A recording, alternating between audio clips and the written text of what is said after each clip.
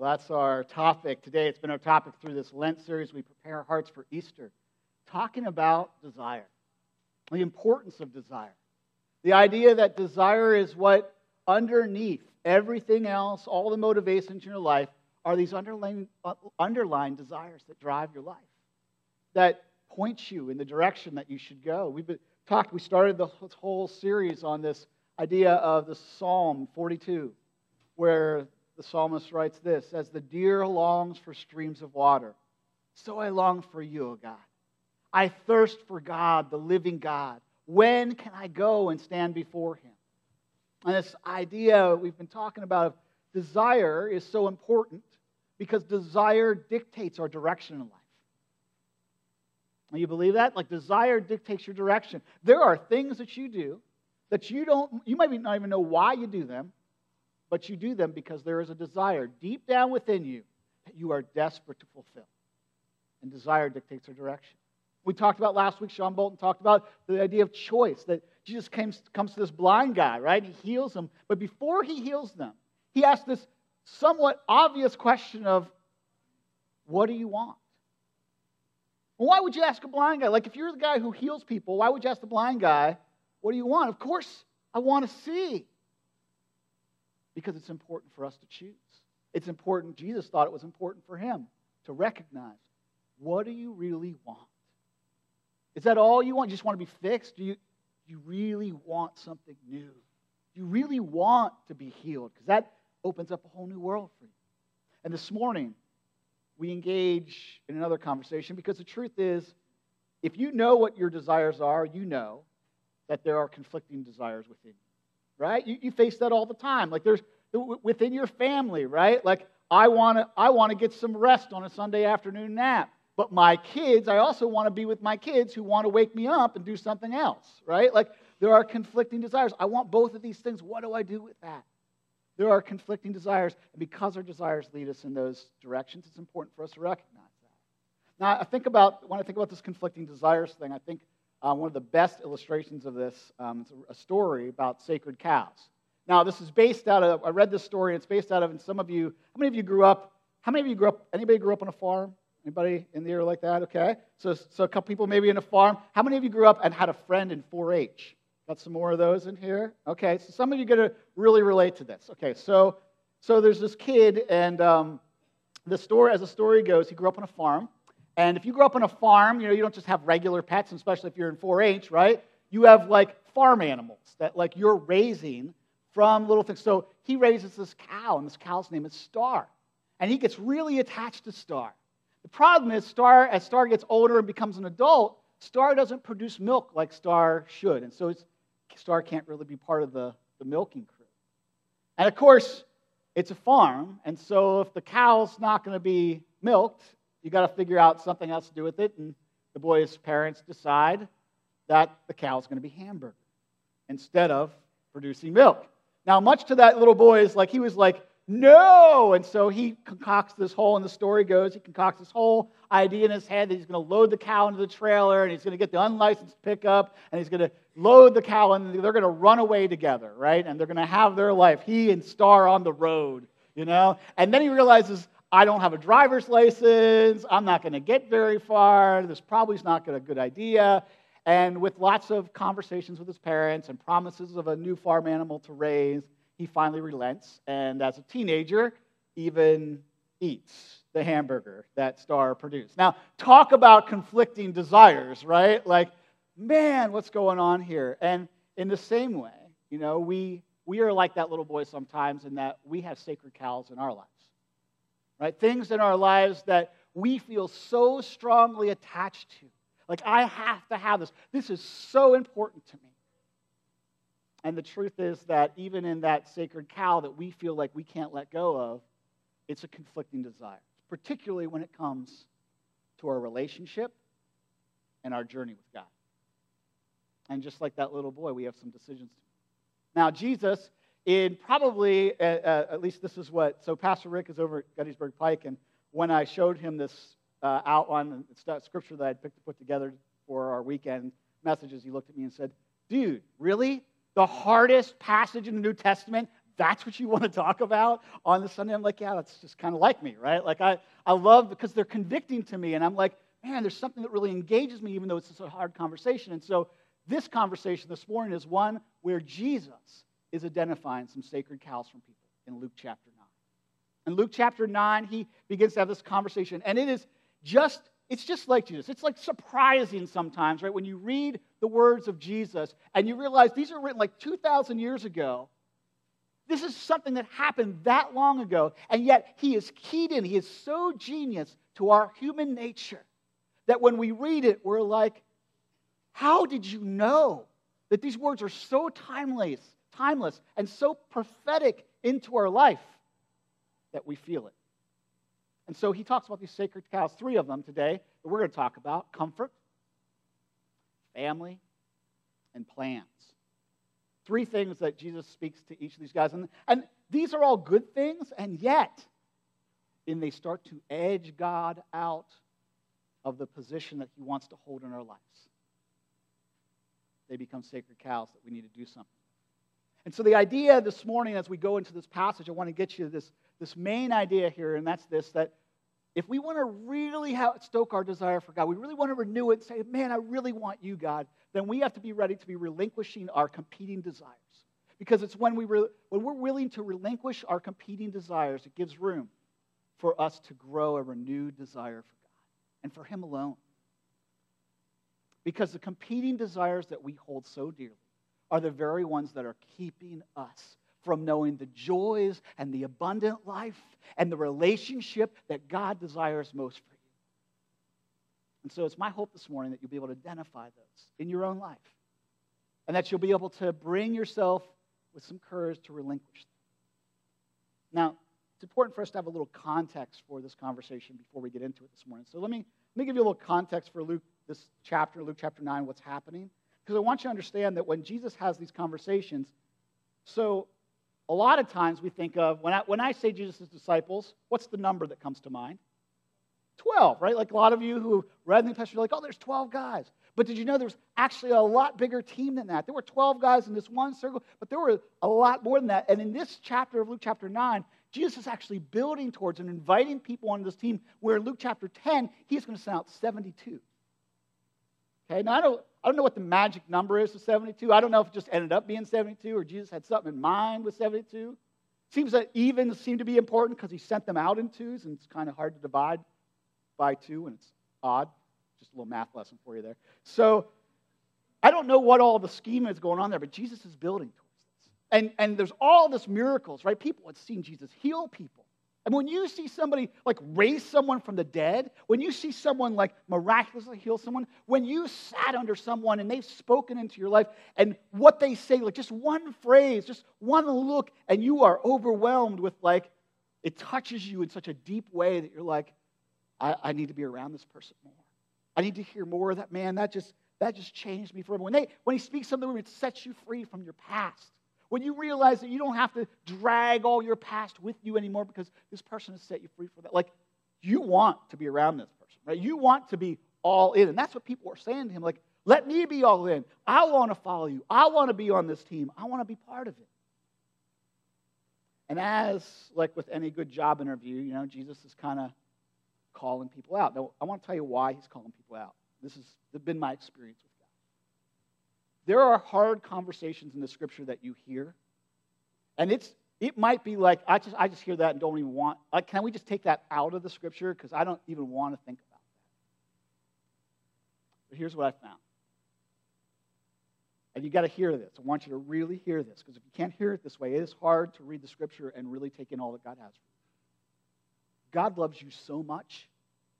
He desires to be in relationship with you so much that he refuses to play second fiddle to anything.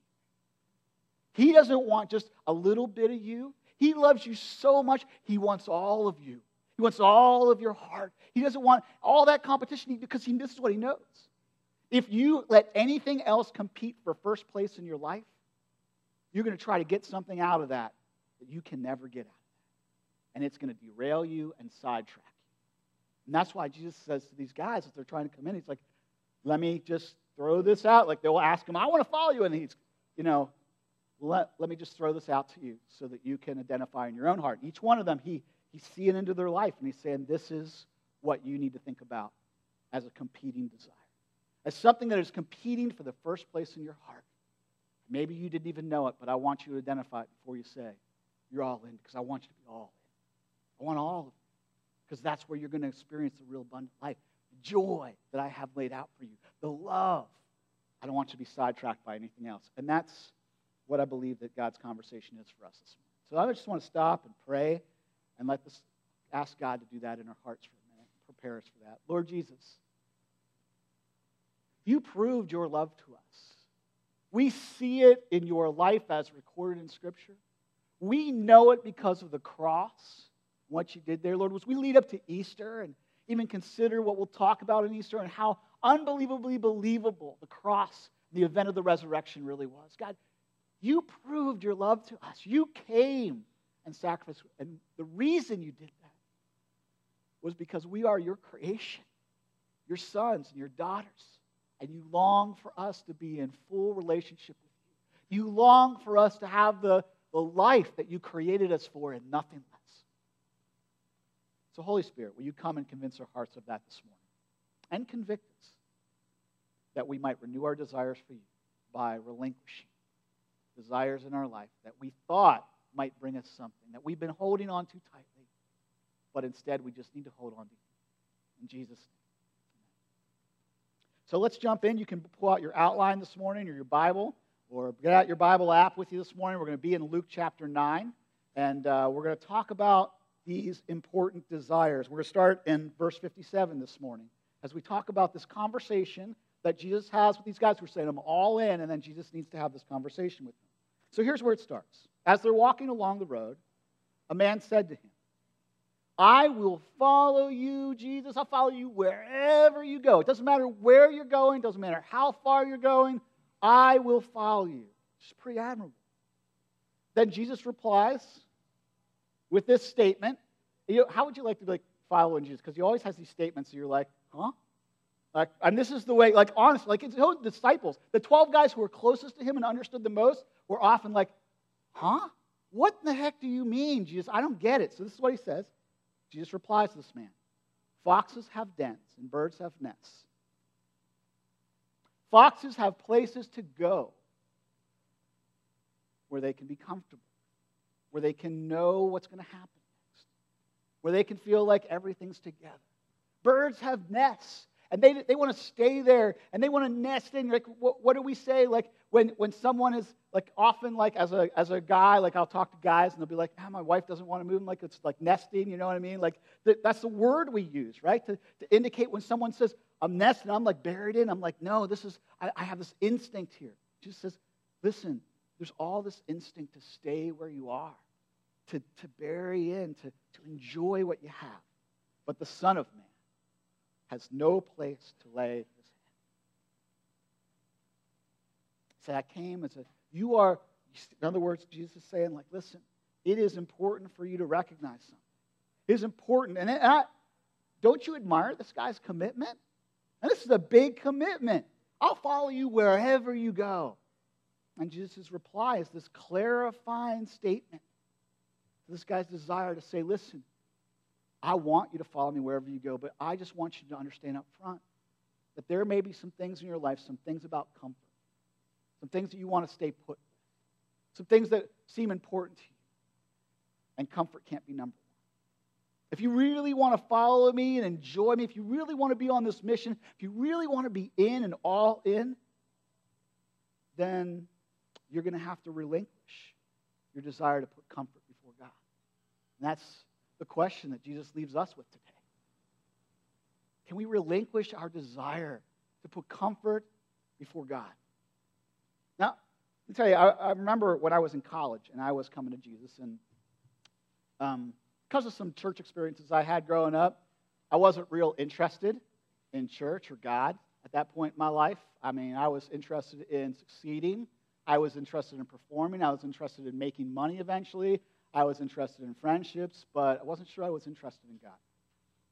But in college, God was gracious towards me and put some people in my life. And I began to identify some loneliness and some lack of purpose in my life and realized that all those other things that I had put number one, not one of them was fulfilling my heart. My heart still felt empty. I was chasing after them, and it just felt like there's still nothing there. And so I made this big commitment to God. I found my way to Jesus, and I was like, this thing is real. I believe Jesus is real. I believe the resurrection's real. And so I said, Jesus, I'm all in. I'm all in. Do you know what my second thought was? Or maybe right before and right after that commitment of like, Jesus, I'm all in. Maybe some of you remember this when you made this commitment. What if he sends me to Africa? Right? Like, what if, right? Like, what if I make this commitment and he sends me to Africa? Like, okay, now I'm thinking about this as I was thinking about that story, and I'm like, that was the most ridiculous thought ever. Like, all the junk in my life, and he wants to send me to be a missionary in Africa? Like, that would be the worst idea ever at that moment. Like, as if that moment is like, hey, now that you're all in, before you can think about it, or mature at all, or be an actually loving, kind person, let me send you to Africa. Like, that would just be a dumb idea, right? But that was or worse, like Siberia. Like, what if he's like, go to Siberia, to the cold fields of Siberia, and be my missionary? I'm like, what if that happens? It's pretty uncomfortable. And that's just the truth, right? Like, that's where we start to feel this tension of comfort. Now, maybe it sounds more like it does for you, like it does for me these days. Like, God, I want to follow you, Jesus. And then I feel this sense of like, you're out and you're out maybe in a restaurant or something, and God says, go talk to that stranger. Go say this to them, just go pray for them. And you're like, what? What are you talking? That can't be your voice. Like, you're having this whole argument because you're like, that's uncomfortable, God. I don't know what I'm going to say to that. Some of you guys are great at striking up conversations. I'm like, listen, if I strike up a conversation with you, I'm likely to ask you like this deep this question that you're going to be like, okay, could you never talk to me again? Like, that's just like, this is not where we start the conversation. So, like, God, that's uncomfortable. Or maybe some of you, like, in those moments where, like, we've been talking about missions trips. Some of you might be considering our missions trips, which is next week. That's when you got to have the application. And you're in the middle of it. And you're like, God, I want to go on that trip, but it costs a lot of money. I'm going to have to ask people to help. It's going to be in some place that I'm not comfortable with. I don't like that. I'm not ready. See, this is where it gets real. For us to say, what's comfortable in this? So my question for you this morning is just this. What's the comfort in your life that's a sacred cow? It's the thing that you hold on to dearly, that it makes you push the pause button. When God's going to say something to you and you have these thoughts running through your head, like, what if he sends me to Africa? Like, what's making you push the pause button? So, but not that. Not that, God. I mean, if you were to follow Jesus wholeheartedly, what's keeping you from that? What's the competing desire that you need to let go of? Is it your house? I mean, God, I want to follow you, but I also want this house. I want to be comfortable. And listen, as I'm going to bring up a couple more things. I just want to let you know something. And this is the way it works in my life. The more resistance I feel to something, the more I don't want to actually think about that thing, the more God's Spirit tells me you should think about that. You should have a conversation with me about that. What about your bank account? Now, God, I want to give to your mission. I want to support the church. I want to give to that. But let me pay off this debt first. Let me take care of that thing first. I got to be comfortable with enough money in my account. In my car. I got to have this certain car. I can't drive this other car. Or I want to serve you, but I love to travel, and so I can't really commit to anything over there. I got to travel too much. I got to do all this other stuff. I want to have fun. God, I want to be all in with you, but I got this relationship, and they're not real thrilled about my relationship with God, and so I've been holding back. I've been letting them hold me. Like, God, that would just be uncomfortable if I had to have this conversation with them about, like, hey, I'm in with God, and I just don't know what to do with that. What's making you push the pause button? Because I want you to pause right now and consider. What is that thing? Maybe you just want to jot it down. Maybe something's coming to your head. Maybe something striked a note of defensiveness in you. And I gotta jot that down. Because I need to have a conversation with God about that. And this is why Jesus has these conversations with us. He's like, don't let me play second fiddle. I want to be number one in your life. You will never get from comfort what you need from me. Only I can provide that. So comfort's not a bad thing, but it's got to be a second or a third or a fourth. So Jesus has a second conversation. This other guy comes and says, I want to follow you. Another man. And he invites this guy, says, hey, listen, I see something in you. Follow me. And this is what the man says to him. He replies, he says, Lord, first, before I follow you first, let me go and bury my father. This seems like a fairly reasonable request, right? Like, let me go and bury my father. Now, if you have this picture of Jesus as warm and fuzzy and really nice, I'm just going to warn you right now, this is about to all get shattered for you, okay? And we're going to talk about what it means, but I'm just about to shatter all this picture of like Jesus just warm, fuzzy, cuddly, give you a big hug kind of Jesus. Like, this is where Jesus says, I'm calling something out of you, and it's important. This is Jesus' response to him. I just got to bury my father. So Jesus says back to him, let the dead bury their own dead, but you go and proclaim the kingdom. Woo! Sounds pretty cold, doesn't it? Jesus, did you not have your coffee this morning? Like, what's going on? Like, what's happening here? I mean, if there were unpopular tweets by Jesus, this would be on the list, right? You're like, Jesus, you shouldn't have said that right then. That was not very nice. You should stay off Twitter when you're in those moods. So here's Jesus, right? Like, Jesus is talking to this guy, and he's talking to him really about, this is about a family issue. Like, there is no doubt this is about a family issue. And Jesus loved his family. I mean, if you look through the history of Jesus, he loved his parents, he loved his brothers. Jesus spoke highly of him. He raised the prevailing opinion of children.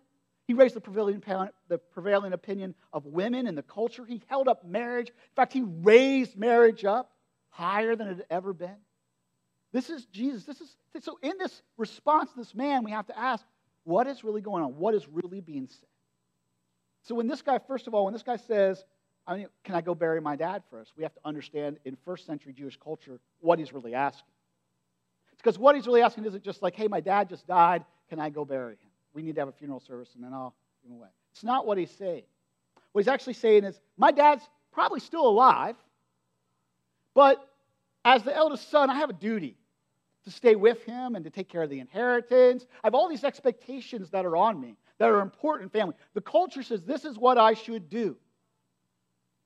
Or there's another Jewish tradition where after your dad's died, after your parents died, you wait a year and then you rebury the bones. It comes from an old Jewish tradition of Joseph reburying his father's bones long ago when he was in Egypt. So they do this tradition of reburying the bones. And Jesus, again, is because Jesus is basically confronting this expectation and saying, listen, you are living under expectations. You are living under traditions. You are living under this, you must do this thing and do that thing. And here's what I'm saying to you.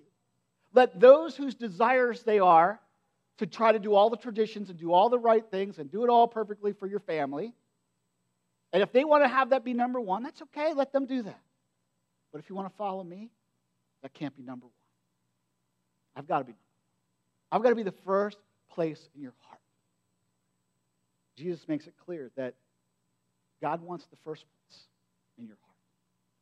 And so we've got to relinquish these things in our own life, our schedule, our traditions. We've got to say, God, I want to relinquish my desire to put family before God and all the expectations and all the things that come with it. Now, before you turn this conversation off altogether and be like, dude, this sounds so wrong. Like, this just doesn't even sound right. Before you stop listening, let me say something. God created family.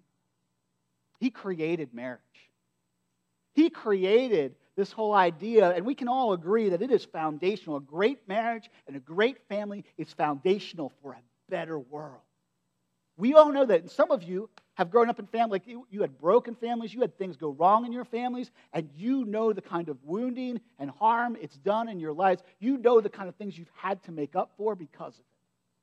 And so when you hear family, you're like, no, I want the best thing. And we live in a world that is bullied and violent. You're like, man, I want as parents, you're like, I want to protect my kids. But you've all felt this pressure. And especially, I think, in our culture today, where there's been the shift from first century. In the first century, children were like, whatever. Jesus was raising them up. In our culture in America, right, children aren't like, where are children at? They're like, woo, right? But you watch the Olympics. Don't you feel it's enormous pressure?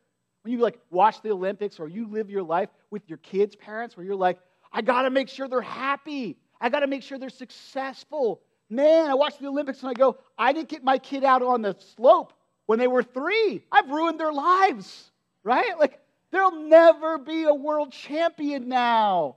Damn. You know, before you know it, like your whole life begins to rotate around keeping your kids happy and doing all this stuff. So God, Jesus calls us out on this. And if we were to apply this today, this would be talking about competing desires in our family, with our kids. I mean, so let me give you an example. So I'm raising my kids.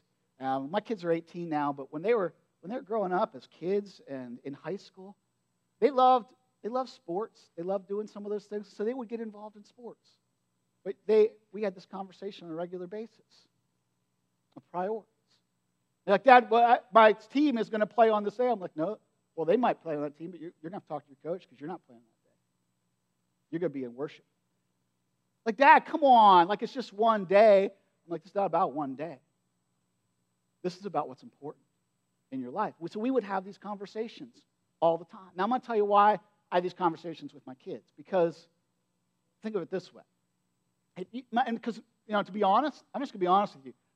My kids, I'm still praying for them to, like, really grow this desire. I want them to have this desire for God. But your kids are going to grow up, and some of them are going to be like, man, I am on fire for Jesus. And some of them are just going to be honest, like, you're waiting for them, right? You're waiting for their hearts to catch up, and you're waiting for them to really know. So my kids, they come to church. They love their friends. I mean, one of them actually got a tattoo for the student ministry building on his chest after he graduated with some other guys because this was a meaningful experience.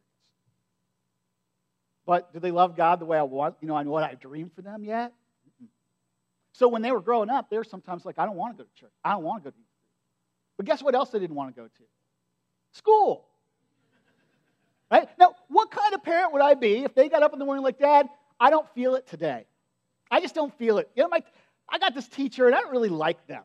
So I'm just going to skip. And I just went, okay, just go ahead and skip. Like, what kind of parent would I be? Right? Like, no, you are going to school. Because if they didn't go to school, they wouldn't be in college right now. And they would live with me in my basement for the rest of my life, and I don't even want that. And they don't want that. I want them to be able to make the difference in the world that God has for them. And you know why I had these conversations with my kids? You know why they didn't make those choices? Because they're kids. And I'm their parent. My job is not to be their friend. My job is to be their mentor and their guide, to help guide their desires in life because they're too young to know the implications of their choices. That's your job as parents. Because let me tell you this, and I tell you this from the bottom of my heart, what you model, they will follow. So if you want them to follow Jesus, you got to model that. Sports is like this huge thing in our culture, right? It draws us and our families and our schedules away from God. Activities, it doesn't matter whether it's sports, musicians, but let me talk about sports because it's huge in our culture, right? And it schedules over everything. Now, I just want you to let a statistic sink in for a second, parents. I know you're going to be like, no, not my kid, but let me just let the statistic sink in. Do you know that it is more likely for your child to be struck by lightning in their lifetime than to become a professional athlete? Let that sink in for a second, right? It is more likely for them to be struck by lightning in their lifetime to become a professional athlete. And I know, not your kid, right? Your kid's going to be awesome, and the coach just needs to put them in more, right? But I just want you to get a hold of this. If you're putting more energy into getting your kids to their activities, whatever that activity is, then you are putting energy into helping them understand and have a desire for God. Where does that leave your kids when they leave your house? When they enter the world?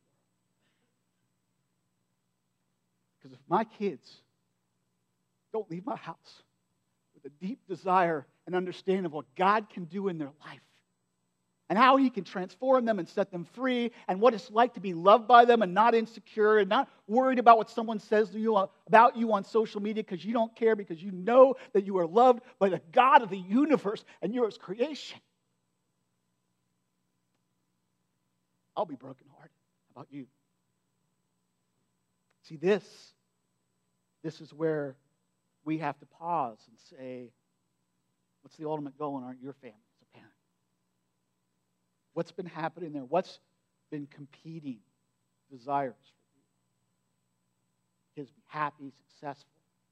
Maybe for you to feel happy and successful because your kids are happy and successful. Let that sink in. What is God speaking to you about in this moment? Where do you find resistance? You're like, no, that's not me, but maybe God wants to speak to you about that, and you just need to jot it down this morning. Here's that competing desire right now. Because we need to relinquish that. That's where we find peace. That's where we find God. When he gets first in our life. He gets all of us. Okay. Last guy, right? This is like that old joke, three guys walk into a bar, right? So first two guys are done. This is the third guy. Here's what Jesus is going to say to him, right? So this is again, right? Tough conversation. Jesus has this conversation. So another said, I will follow you, Lord. I'll follow you, but first, let me go back and say goodbye to my family. And Jesus replies, no one who puts the hand to the plow and looks back is fit for the service of God. Whew. These conversations are difficult. Let me tell you why I think they're so hard. Because I am more like every one of these guys than I am different. God, yeah, I'm going to follow you, but first, let me do this. The timing's just not great, God. Not right now, God. Right? I mean, parents, you've done this with your kids, teenagers, you know this spiel, right? Hey, go take care of that. You're like, I'll do that later. And by later, what you mean is never, but you'll get to it. Like you mean that you'll eventually get to it, just not this week, right? And so, parents, you know what that's like. We all know what it's like because we identify with it. We do it as parents. We do it as adults all the time. Timing's not now, God. And really what this guy's saying is like, listen, Jesus, you go ahead. I'll catch up. I got a few more boxes to check on my plan first. Just let me take care of my plan first. And here's what I believe that Jesus saw into his life and why Jesus was confronting him in this. Because Jesus knew when we delay, we might just stay. We delay, we might just stay exactly where we are. We might never move into all that God has for us. We might never make the impact that God wants for us. When our desire is for our plan and to check off the right box is stronger than our desire to just say, God, if this is what you want me to do, if this is where you want me to go, I'll do it, I'll go. We might just be delaying the growth that God wants for us, the things he wants to do in our life. So Jesus says, you put your hand to the plow and look back, you're not worthy of the kingdom of heaven. How many of you have ever taught a teenager to drive? Okay, a few of you. Okay, let me tell you as a lesson as a dad, here's a line for you. So those of you young kids who are going to teach this is just an important line someone gave me. As my son was backing out of a parking space, looking forwards, backing out, I said to him, stop. And he said, what? I said, generally, you should not be traveling in a direction in which you are not looking. This is a general rule of driving, okay? This is what Jesus is saying. And you know, like you don't have to plow a field to know this. You can just go mow your yard. If you look back like this, mow your yard, ain't nobody happy with that mow job, right? Because why? You're so busy looking back at your past. You're so busy looking back at your plans that you can't see what God has for you ahead. And God is saying to you this morning, leave behind that junk in your past. For some of you, it is like, I got to clean it up before I get to God. God's saying, leave that behind. Your past doesn't need to determine your future. For some of you, God is saying to you this morning, listen, I know you think you need all those plans. You got to have it all together. God's saying, you don't need that. I just want you. I don't want all your plans. I just want you. And trust me, I love you, but I'm just a little smarter. And I have a better plan. follow mine. Now, if we were to sum up all this stuff, because I just want you to be able to relinquish all of these things. So if we're going to sum up all of these things, and because we're going to have communion in a minute, if we're going to sum it up in one word, you know what that word would be? Whether it's comfort, the sacred cow of comfort, family, or the sacred cow of plans, might sum it up with this one word: control. We like to be in control of our comfort. We like to be in control of the successes of our family. We like to be in control of our plans and how things are going to work out. Because the truth is, we trust us more than we trust anyone.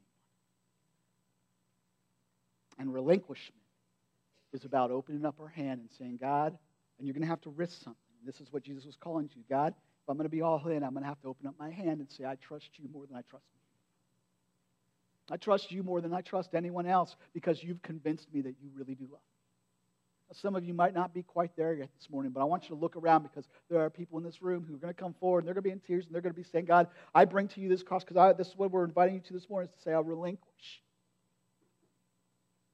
And when you see them move this morning, may you also be moved because they're convinced that God loves them and they're willing to step out in courage in this way. So I'm just going to stop and I want to pray for you this morning.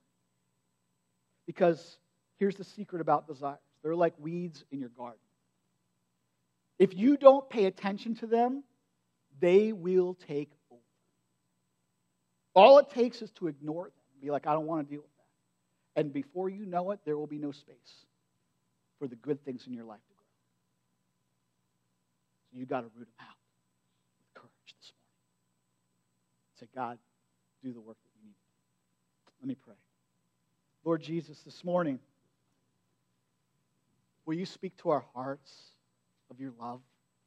Will you speak to our hearts of saying just, I won't have second place. I'll only want first. I want all of you this morning. Will you remind us and give us courage to trust you this morning?